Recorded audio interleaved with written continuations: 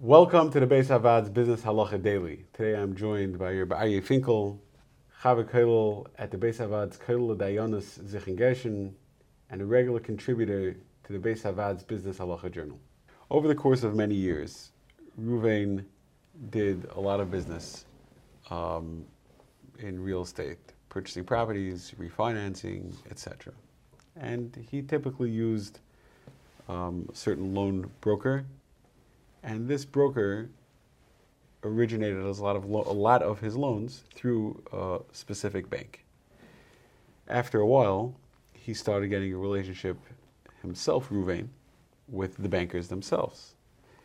And he realized that he could save himself a lot of money on the commission by cutting out the broker and going directly to the bank where he already has a relationship. Is there any problem with Ruvain leapfrogging his broker and going directly to the bank? Okay, so now, first of all, many times these kind of companies, well, many times there are times when they make the client sign some kind of exclusivity agreement, and once he signs, he's stuck. Then he can't, and if he jumps them over and gets a loan, he'll have to somehow pay them a commission or something. Okay, that's when they sign. Now, many times there's no written agreements or anything like that. But there are some kind of unwritten conventions in these industries, minhagim, that everybody abides by or somehow abides by.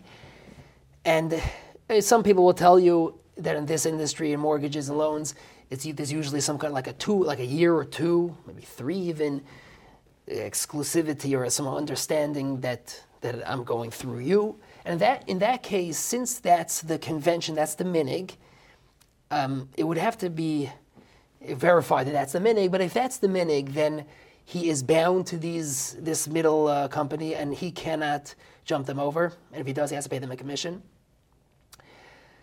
Because in all choshen mishpat dealings, whenever there are minhagim kavuim, anything we make up is always based on those minhagim.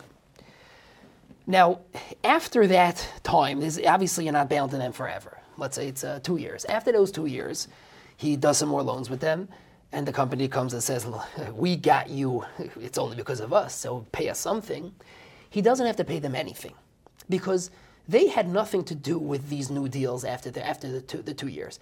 They had a lot to do with getting him acquainted with those bankers, and they helped him out, they got him into the industry, but that's he owes them a thank you for that. But they have nothing to do with those deals, and they cannot demand any commission for those deals.